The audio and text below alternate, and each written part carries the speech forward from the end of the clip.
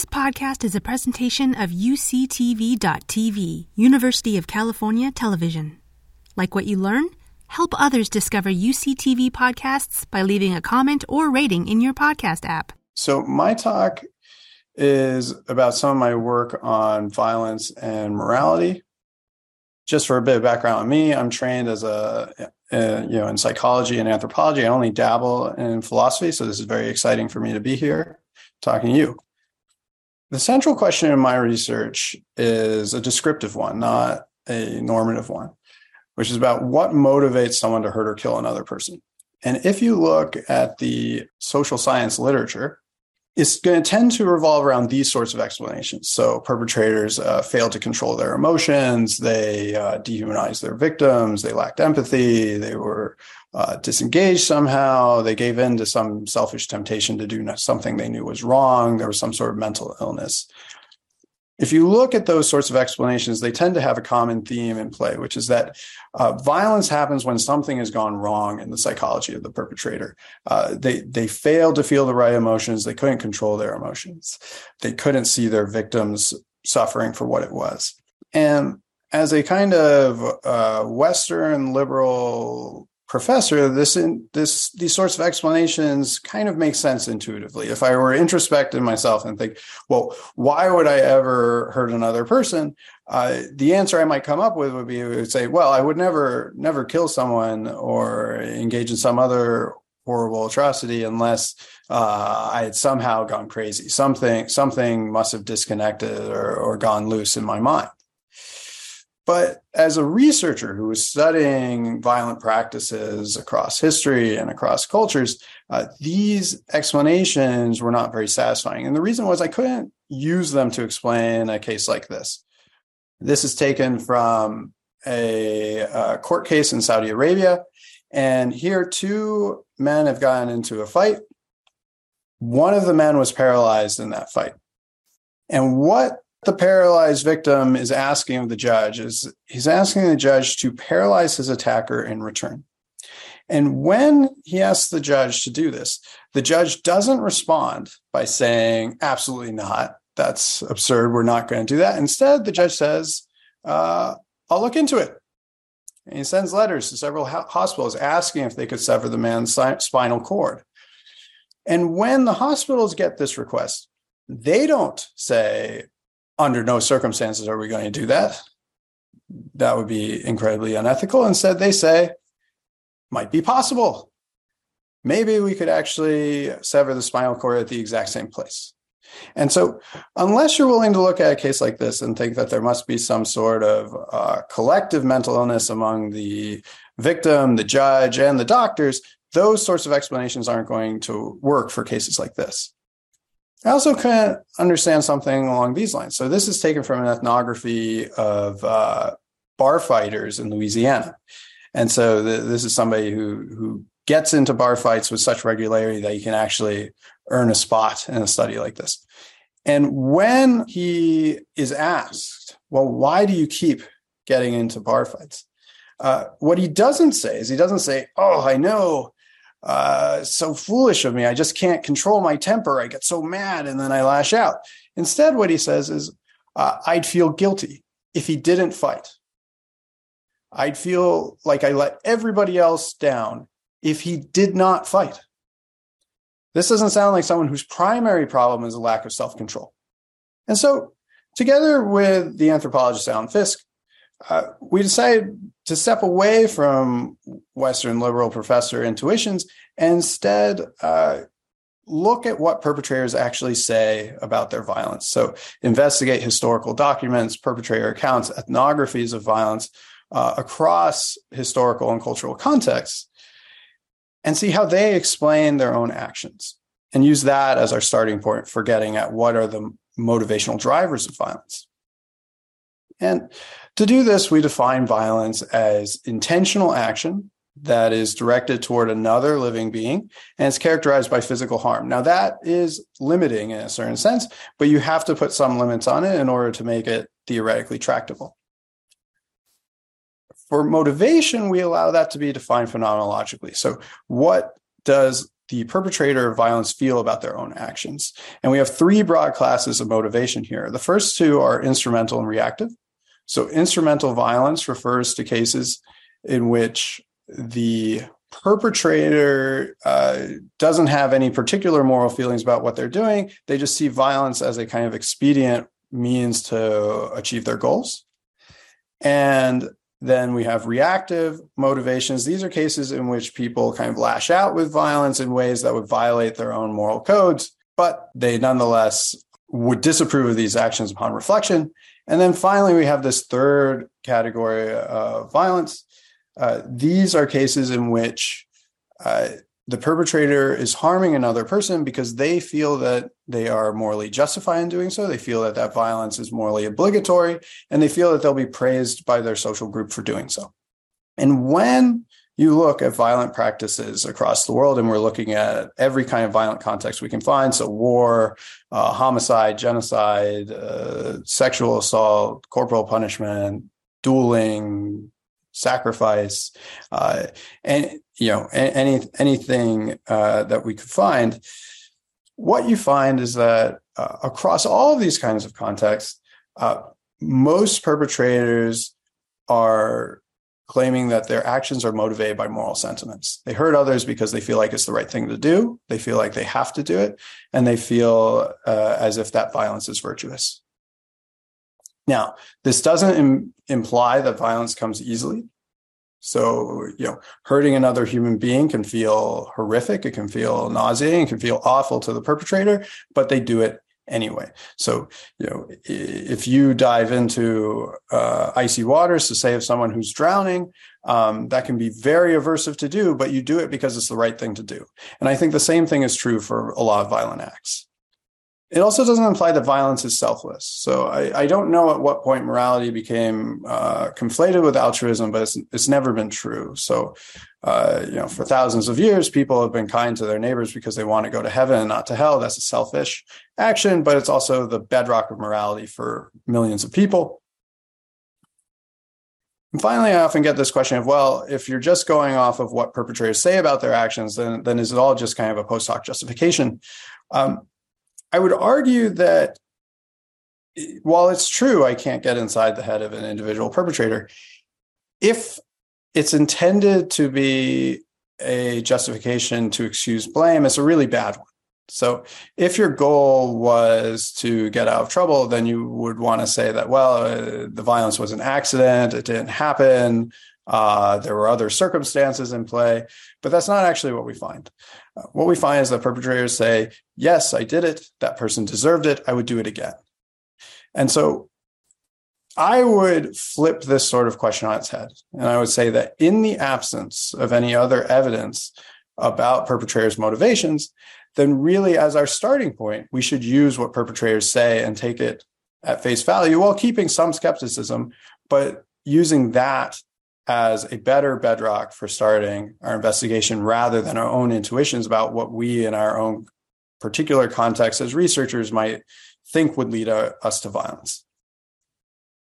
All right, so returning to this original framing, the big idea here is that actually most violence in the world isn't caused by a breakdown or an absence of morality. It's actually caused by the presence of morality. And when you shift your perspective toward thinking of violence as being driven by the activation of moral sentiments and thoughts rather than the deactivation of them, then the relationship between violence and psychological processes like self-control, like dehumanization, like self-interest all start to shift as well. And so in the next phase of this talk, I'm going to shift from the sort of ethnographic anthropology of violence and into the experimental psychology of violence to demonstrate ways in which morally motivated aggression and harm, it has different characteristics from aggression that's caused by morally disengaged motives. To do this, I'm going to rely on psychological experiments. This relies on a variety of quantitative methods. So these are things like attitude survey research, hypothetical vignettes. So these are kind of moral dilemmas that you present to people about, well, how would you judge the actor in these dilemmas, or how would you behave theoretically? And then economic games, which get at actual behavior where you're harming people monetarily. What kinds of decisions do people make? And then we'll also, again, still be relying on people's own narratives and personal experiences with violence.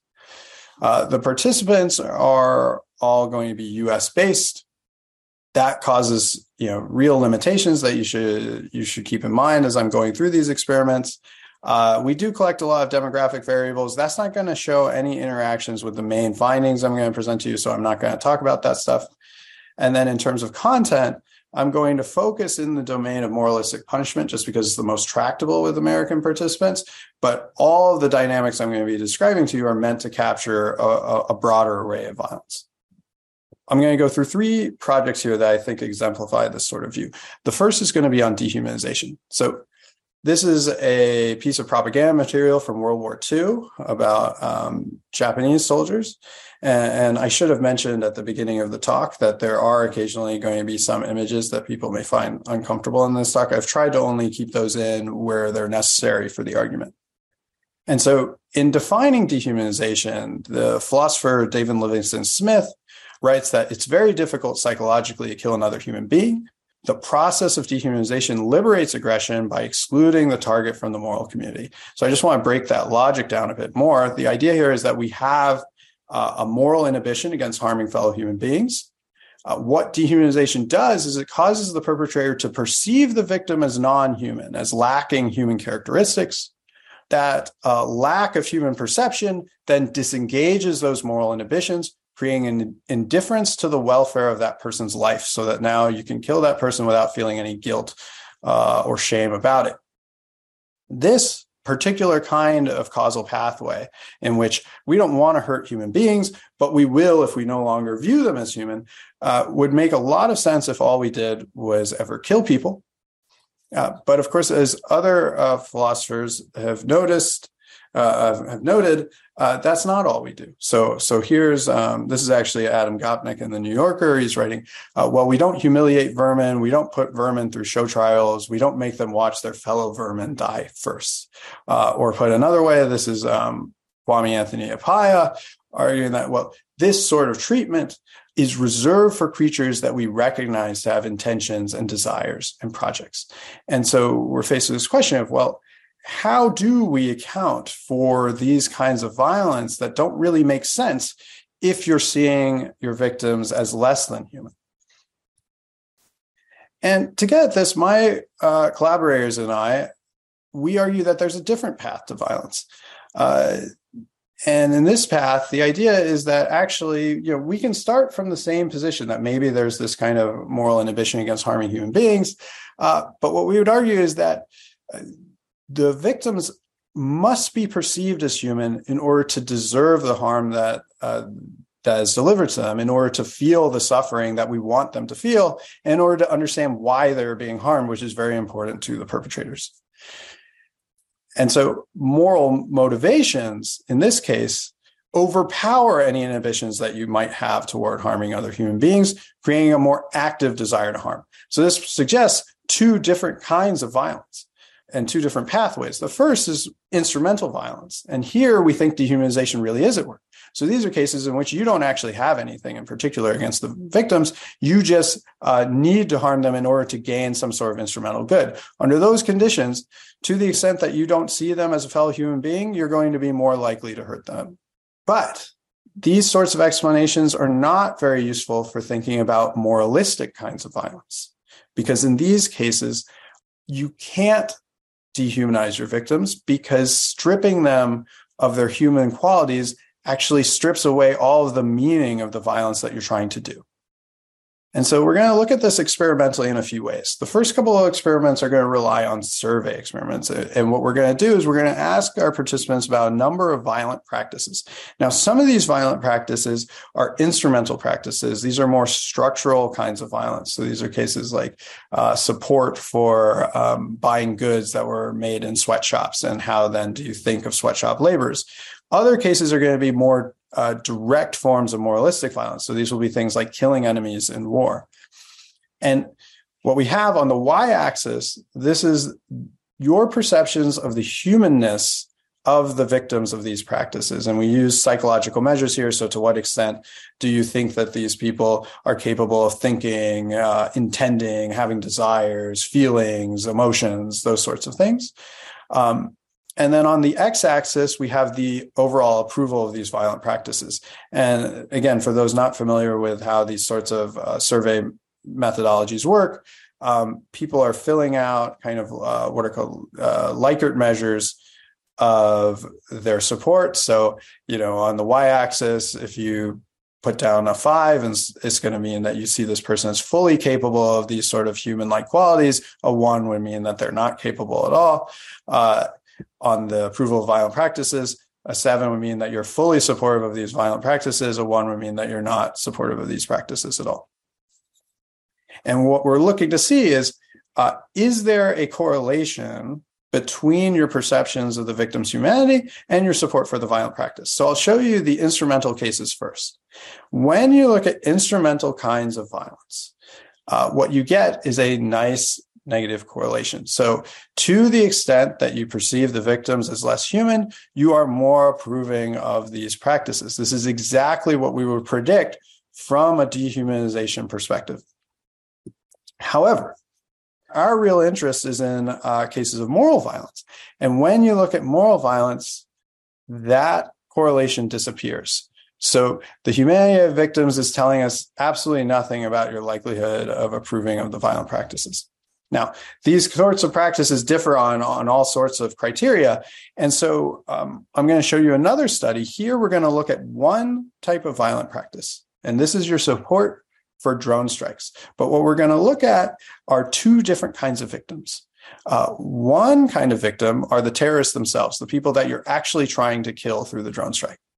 But the other kind of victim are Iraqi civilians, people who are killed as collateral damage of the drone strikes. These are people you don't want to kill, but they just have to be killed in order to succeed in the mission. And when you look at deaths to civilians, what you find is exactly what we predict from a dehumanization perspective, that to the extent that you see civilians as less human, you are more supportive of drone strikes. But the interesting question is, what happens if we ask about the terrorists themselves, the people you actually want to kill?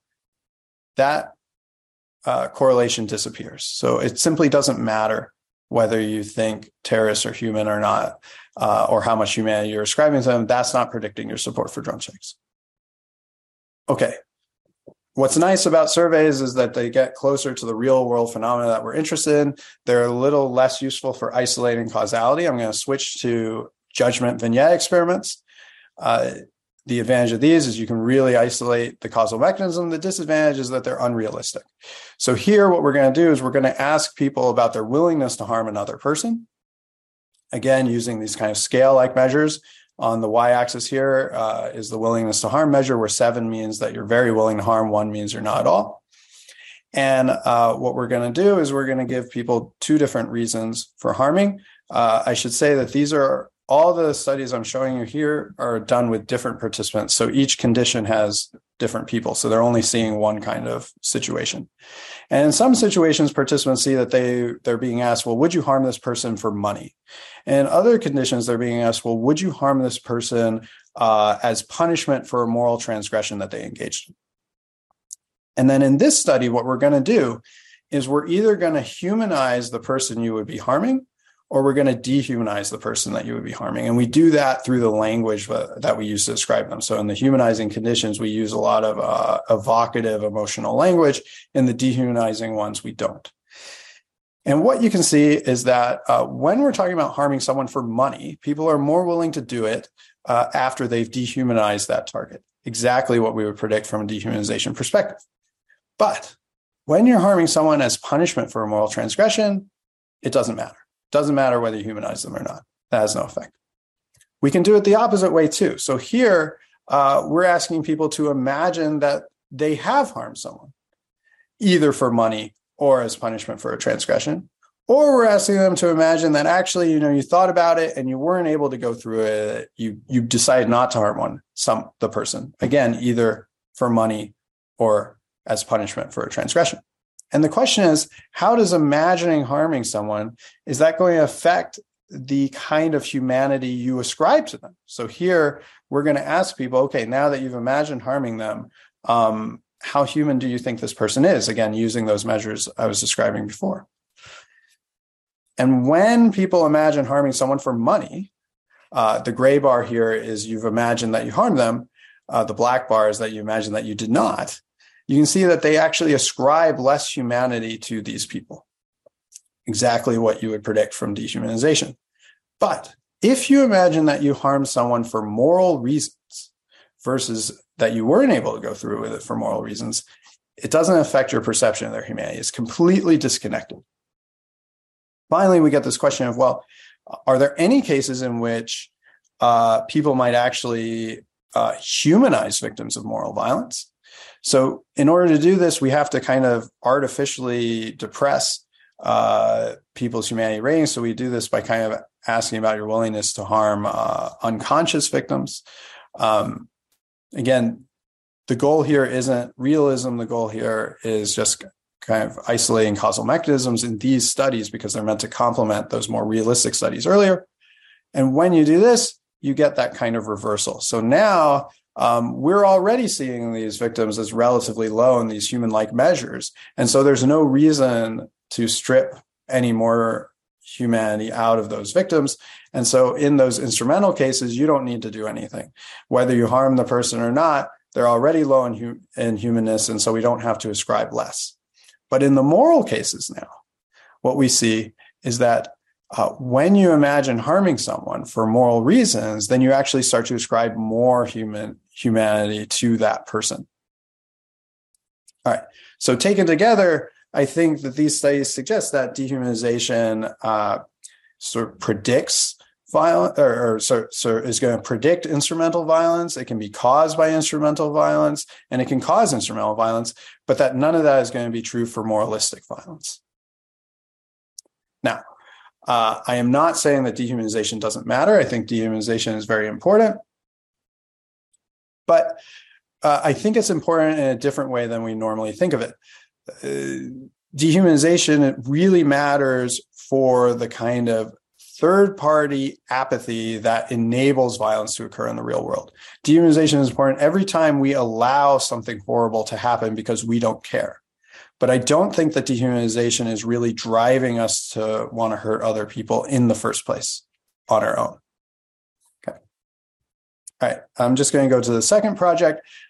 This is about material incentives. So another idea about violence is that it's not that we dehumanize victims, but really we hurt other people when the benefits outweigh the costs in a way that makes violence expedient. This is taken from ethnographic work by the anthropologist Scott Atran. He's talking to Taliban fighters here, and he's asking them, well, hey, look, what if a rich relative were to give you a lot of money in order to postpone your martyrdom action? And the Taliban fighter responds to him, is that a joke? I would throw the money in his face. Atran asks him why, and the fighter says, because only in fighting and dying for a cause is there nobility in life. And it brings up this question of, well, how do people integrate moralistic and material motives? Is it possible that when people are motivated by moral sentiments, that they actually start to respond non-rationally to material interests? And in particular, I'm going to look at this in the following way. I'm going to suggest that in the same way that paying kids to read or to donate blood can actually lead people to engage in those actions less, which is what has been found in the economic and psychological literature for a lot of altruistic domains, I'm going to suggest that moralistic violence works the same way, that if we pay people to punish others for their moral transgressions, they're actually going to be less willing to do so. And the reason is because when we hurt other people because we think they deserve it, we want to signal to ourselves and to others that we're a morally good person. And violence is what you do if you're a morally good person. But when we introduce payment as a potential interest for you engaging in violence, that's going to corrupt that moral signal that you send to other people. So now nobody's going to know You won't even know. Are you hurting this person because it's the right thing to do, or are you hurting this person because you're being paid to do it? And if that signal corruption cost is greater than the material benefit that you're receiving, then willingness to hurt other people will actually go down, not up. Okay. So the first way I'm going to do this is through what's called an economic games design. So in this sort of design, what we're going to do is we're going to offer people the opportunity to remove money from another player. The reason they would want to remove money from another player is if that player behaved unfairly in the economic game. And the question is whether our participants are willing to remove that money or not. And we're going to present them with a simple dichotomous choice. If the other player behaves really unfairly, in this context, that means that they just witness a player give $0 to another player, do our participants then want to remove money from that first player? And when we ask them that, about 70% of them say they would. This is typical for this literature. The really interesting question is what's going to go on in our experimental condition. So the experimental condition is exactly the same, only now we have one added wrinkle, which is we tell people, hey, if you punish that player by removing some of their money for their unfair action, we'll also give you a bonus payment. And the question is, what is the presence of this bonus payment going to do to their willingness to punish? According to a standard economic view, it should only increase their willingness to punish, because now you have your moral reason to punish the person. They behaved unfairly, and you also have a material reason. You're going to benefit from doing so. But if the reason that you punish is to signal that you're a morally good person, then the presence of this material payment may actually interfere. And in fact, that's what we find. So now, when we actually pay people to punish others, they're less than half as willing to do it. We also ask people, well, what do you think of punishers who punish for money or not? And actually, there's a error on this slide here. There's actually 3 conditions: a no payment condition, a small payment condition, and a large payment condition. And what we find is that the presence of money actually makes your actions of punishing less morally acceptable. So the most acceptability for punishment is when you're not being paid to do it. It also makes you seem like a worse person. So again, those red bars mean that you're not paid at all, and people view those people as having the most moral character. You can also notice that here, the amount of payment doesn't matter. So again, black bars are when you get a small payment. The gray bars are actually a large payment. You can't see that on the graph. And basically what you can see is it actually doesn't matter how much you're being paid.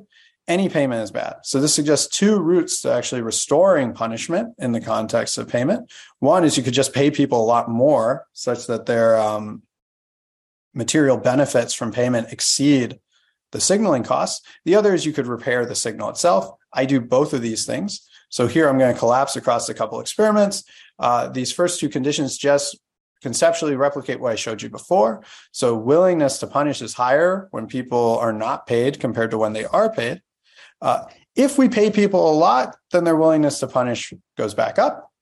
What I'm really interested in is this last condition. So here, they're still getting a small payment, but now I give them some false information. I tell them that, well, actually, when we asked people in study 2, they told us that even though you're getting paid, they understand that the real reason that you're doing this is because it's the right thing to do. When you tell them that other people see it as a moral action, even when they're paid, they're happy to punish and receive payment. Taken together, these studies suggest that, when you present material benefits and people are morally motivated to hurt others, they may respond non-rationally. It also kind of helps us to understand how punishment works and why it looks the way it does. Why is it that when we think of punishment, we tend to think of it in these sort of altruistic terms as opposed to these sort of, seeing the material benefits that punishers often get in the real world? I'll talk about that a little later, that we're starting to work on long-term cooperation. So what happens if you know that people are punishing for the wrong reasons? I'll only bring up one other thing. I want to be really clear. the implication here is not that we should be paying people to be violent. As I said, there are whole arms of the state that are paid to be violent. Instead, we should be thinking more about, well, what are the kind of moralistic narratives that the state, militaries, police use to justify violence that is interwoven with material interests? And maybe if we understand that better, then we'll be more able to disrupt those narratives. All right, I'll quickly go over this last set of studies. This is about self-control. So oftentimes people think that violence occurs because the perpetrators just couldn't control their emotions. This is taken from a perpetrator account. This is Daniel Jennis. He's talking about his time in prison. And he's saying that every time that he got in trouble in the prison, he had to go to therapy. And they would teach him to count backwards as a key tactic. And he's talking about how it never made sense because just about all the violence he ever saw in prison was deliberate and planned, rather different from the explosions of temper that the programs are intended to cure. According to Jennis, if you lost your temper in prison, if you were somebody who would just blow your top, then that was just a fast way to getting killed in prison. That really the way to be violent and to survive was to be very careful and deliberate about your violence. And so this raises this kind of question about, well, what happens for a certain kind of violence? A violence that nobody actually wants to engage in, but everyone is required to do so. And here what I'm going to do is I'm going to ask my participants about their own lives. And I'm going to ask them about, tell me about 4 different events in their life. 2 events in which they engaged in violence and 2 events in which they did not engage in violence. And for 2 of those events, I'm going to ask them, hey, should you have avoided this violence? And for 2 of them, I'm going to say, hey, is this violence you should have done? And what you find is that for violence that people believe they should avoid, and so on the y-axis here, these are psychological measures of self-control. So how much self-control you had in those instances. For violence that they knew they should have avoided, people say that they had more self-control when they did not engage in violence. This is exactly what you would predict from a self-control model. Question here is, what about violence that you know you should have done? Violence that you know is right. And under those conditions, they say that actually they had more self-control when they did engage in violence, more self-control when they did hurt somebody else. In the next study here, we get another set of participants. We're going to use those stories that were provided to us to create new stories. And we're going to look at people's sort of trait levels of self-control. So these are measures that are supposed to get at your underlying self-control across situations. So, you're a person who either, if you have low self-control, you have a hard time breaking habits, you wish you had more self-discipline, that sort of thing. And here on the y-axis, we have the scores for trait levels of self-control. So people who are higher on this scale have more self-control in their life. And then on the x-axis, we have the willingness to aggress. And we're going to ask people about 2 different kinds of violence that they knew they shouldn't have done, or sorry, this isn't even about their own lives. We're asking them to evaluate violent episodes in other people's lives, and violence that they know is wrong, but the person does anyway, and violence that the person knows is right, but they really don't want to do it. And for that first kind of violence that the person really wants to do, but they know is morally wrong, you get this kind of negative correlation. So to the extent that you lack self-control in your own life as a person, you're more supportive of somebody else's violence that is morally wrong, but desirable. But when you look at violence that is undesirable, violence that the person really doesn't want to do, but they know it's the right thing to do, then you get the opposite. Greater self-control predicts greater support for these acts of violence. Okay, I'm just going to conclude here by, again, reiterating this idea that when we see violence as driven by the activation of our sense of morality, then our whole idea is about, well, what causes violence? They all get turned on their heads. Oftentimes, violence might be driven by the recognition of somebody's humanity. It might be materially irrational. It might be driven by more self-control, not less. I'm going to stop there just to give you a sense of some of the work that we're doing going forward. We're really starting to think more about the experiences of victims. We're really starting to think in the clinical setting about cases of moral injury. So, situations in which people have witnessed or experienced something that violates their moral sense of right and wrong in the context of violence, and how they recover from that. And we're thinking much more about what kinds of motivational drivers in terms of how to curb violence that there might actually be. So if people are driven by morality rather than material incentives, then maybe we need to come up with more moralistic incentives rather than material ones, those sorts of questions. Thank you very much. And I'll hand it back over to George. Oh, thank you so much for joining us and for your talk. When I sent out the invitation, part of our discussion was me interested in bringing these topics maybe to an audience of scientists and folks in the STEM who may usually think about normative ethics, which we often talk about, but don't necessarily think about qualitative or quantitative approaches to challenge some of the narratives or to challenge some of our own concepts. And so I thought it was really neat how you ended on that slide of some of the places you're going for things like moral injury, where we think about burnout a lot in medicine and beyond. And so I think I wanted to start there in terms of, I'm curious from a generative standpoint, and I'll wait as we're transitioning to the Q&A for folks from the audience to bring up things. But I'm curious from a generative standpoint, if there's been a question that someone's asked you that surprised you, that's led to a valid line, but unexpected kind of area of research or investigation that you pursued or that they pursued.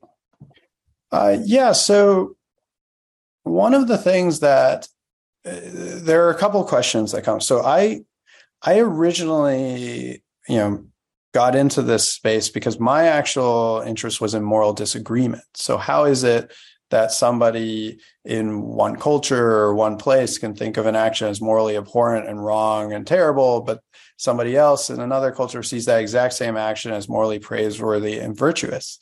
And what happened was, when I started to ask this question, and also oftentimes when you get into philosophical circles, the answer was that, well, in fact, it's just not true. People would say that they don't actually believe different things, that there must just be some sort of confusion, or there's missing information. And if everybody had the same kind of information, then they would actually come to the same conclusions. And so that's the actual answer. And so a lot of my work in the violence space was really to push the idea that actually that's not true. There really are competing values, even on actions that might seem atrocious to one group of people. And so that I think is an example of how this whole line of work that I'm describing to you came from my original work in the disagreement space and the moral diversity space. Most recently, I think when I've presented this work, there's been this question about, people want to resolve their conflicts because of moral motivations, but what makes them choose violence over other kinds of actions? And so we've been starting to ask this question about, how does violent action enter into the sort of possibility space for a person's ideas about how to resolve it? And this gets to really fundamental questions about socialization of violence, the social norms surrounding violence. And part of what we're starting to argue is this idea that,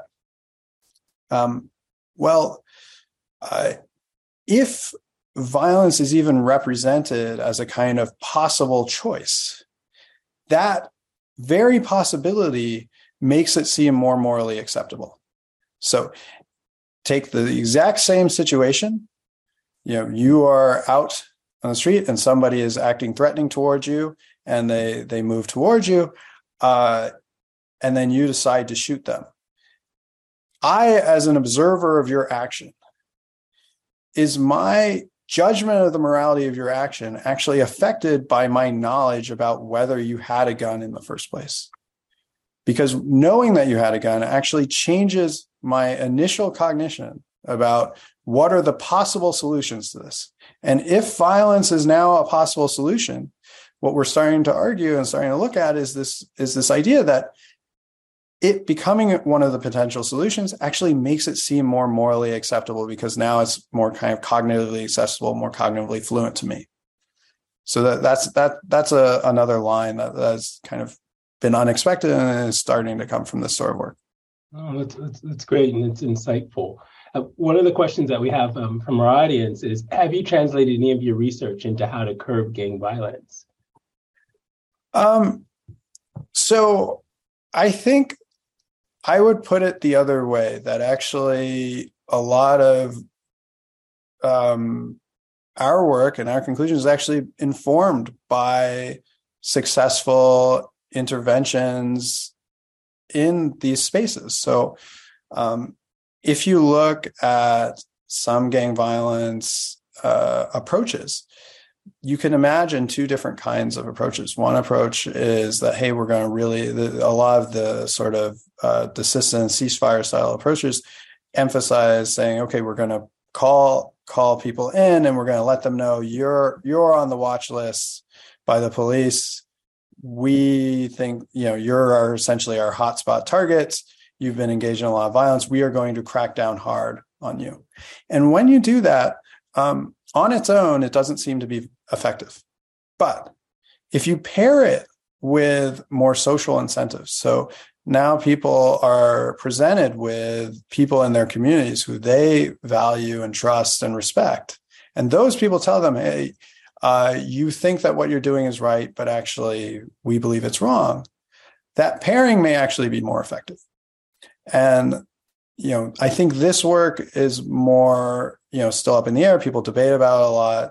We're really starting to look at this question of whether, so some of the data I haven't shown you suggests that when people are motivated in their violence for moralistic reasons, they don't seem to respond as strongly to increasing severity and material punishment.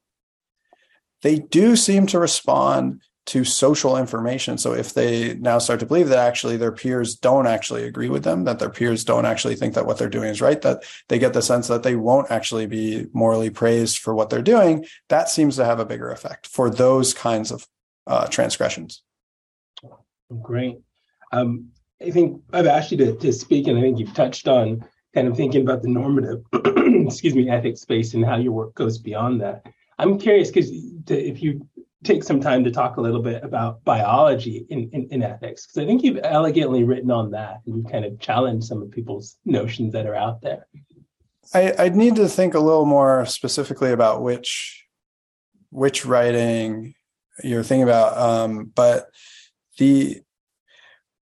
there are a couple of things to think here. So I think if you're this is where there might be a divide between social scientists, psychologists, and philosophers, particularly kind of analytic moral philosophers. That my sense is that if I talk to analytic philosophers, a lot of them might take a kind of moral realist perspective on violence, that there are kind of things that are right and wrong, and they have the same kind of truth value as 2 + 2 = 4 or something like that. If I talk to most psychologists or social scientists, they would reject that completely. They would take a more naturalist approach and think that, if the world were different, if evolution proceeded in a different way, then people's moral sentiments and proclivities would be different. And so if you have that kind of more naturalist approach, then you have this question of, well, why is morality the way it is? Why are attitudes toward violence the way they are?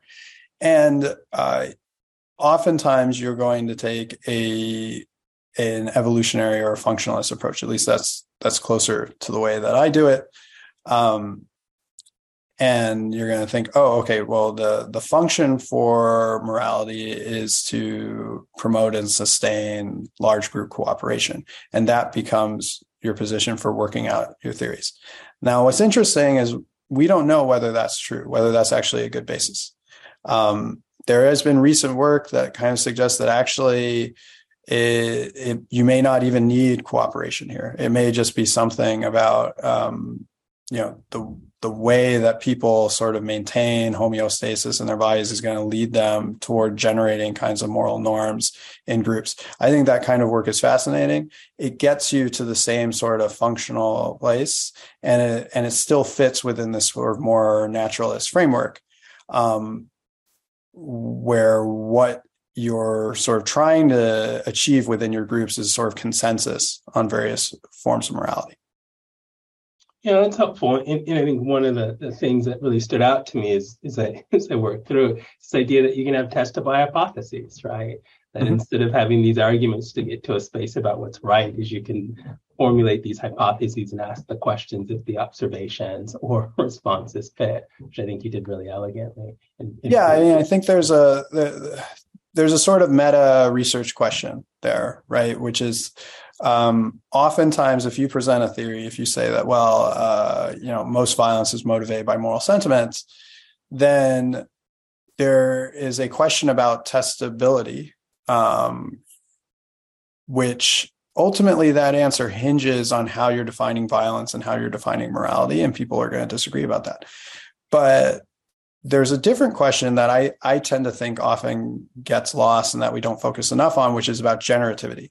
That if the claim is right that someone is making, that, actually a lot of violence, whether you think it's more than 50% or less, but a lot of violence is motivated by moral sentiments, how does that change the patterns of violence that we're going to see in the world and in our experiments?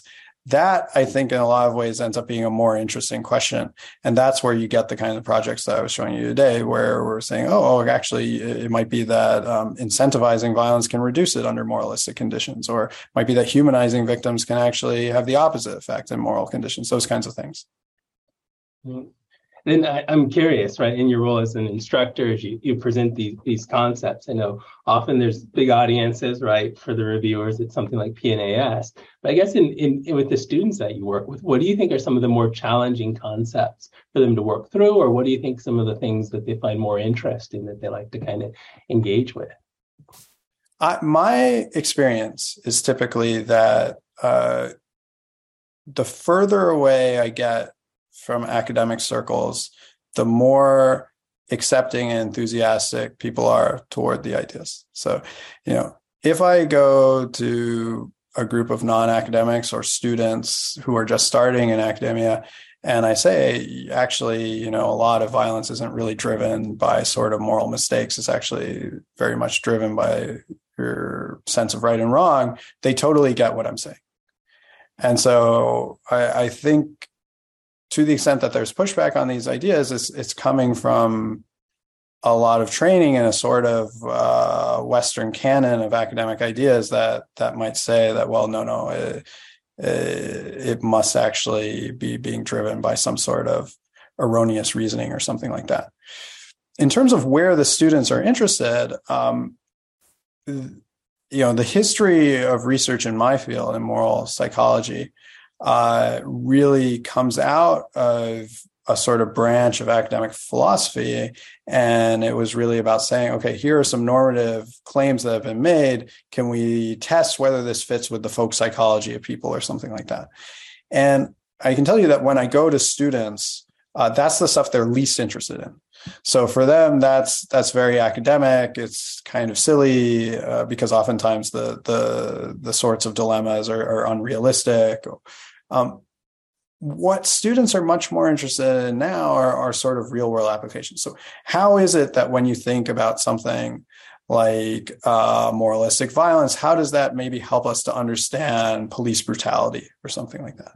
How are we going to take these sorts of ideas and apply them to thinking about activism and how to disrupt institutions and structural forms of violence? Those are the kinds of things that students are really much more interested in. Those are the things that I'm much more interested in. I find the stuff and so generally, the students are coming up with more exciting ideas in this space, I think. Oh, neat. And I think one of the questions that I'd also brought up, and maybe in the remaining time and it connects, is, I think in terms of mass media, there's been a greater focus, right, on individual acts of violence and how they impact communities in society more at large.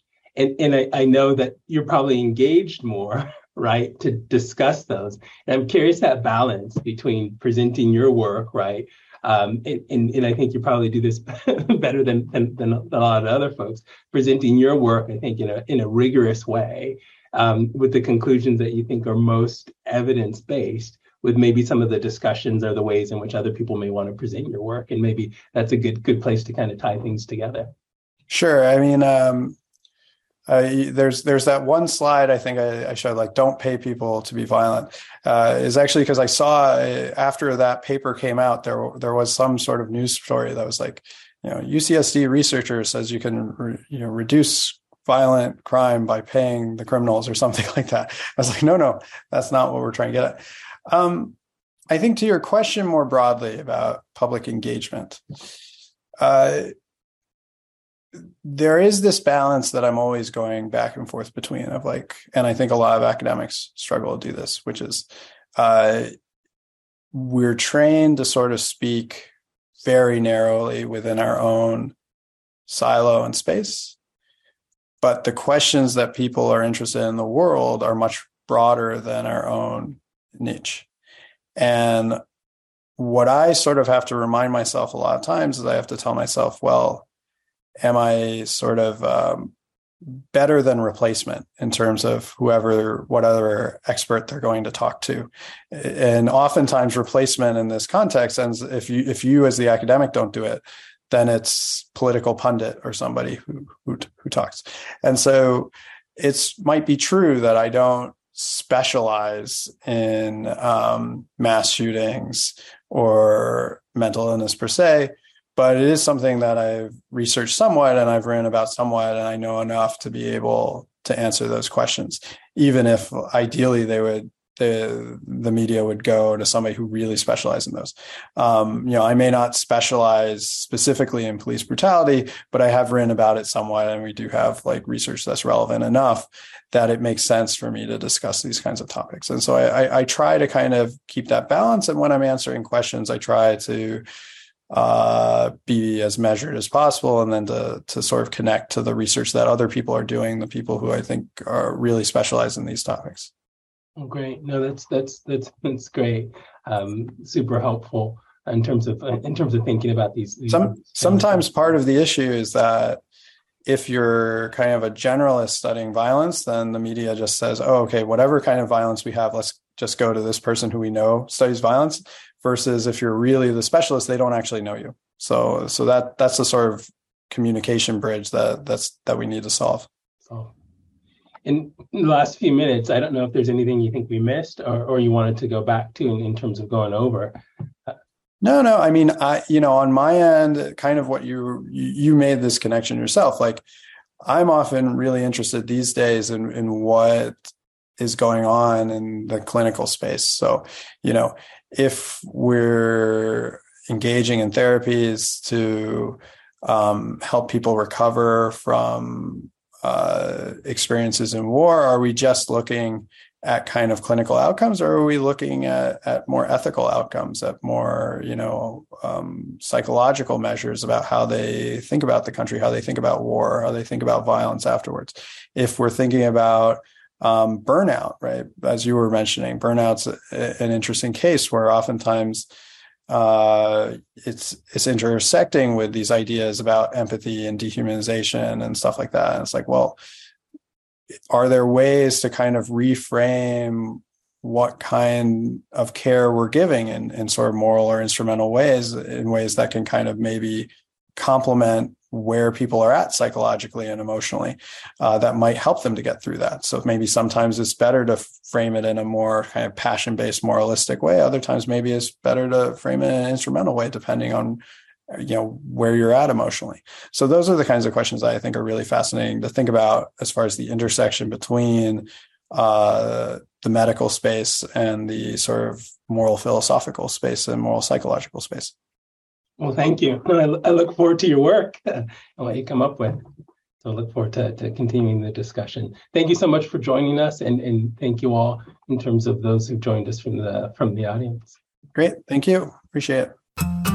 You've been listening to a podcast by University of California Television. For more information about this program or UCTV, visit us online at uctv.tv.